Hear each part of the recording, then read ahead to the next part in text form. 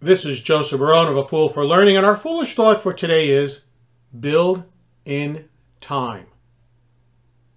While I was reading the July 22nd newsletter from James Clear, he makes the point that so many people are so tight or strapped for time that they cannot take advantage of any opportunities which arise or to immediately resolve any problems. At my last place of employment, some of my coworkers would be in 4 or 5 back-to-back meetings. Some would even see that as a badge of honor.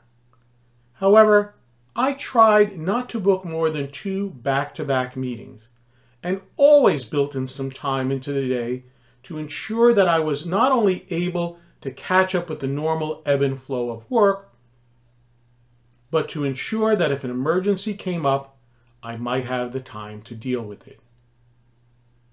Do you book some time into your day not only to handle the day-to-day things, but also to handle an emergency or an opportunity? If not, maybe it is something that you should consider. Something to think about.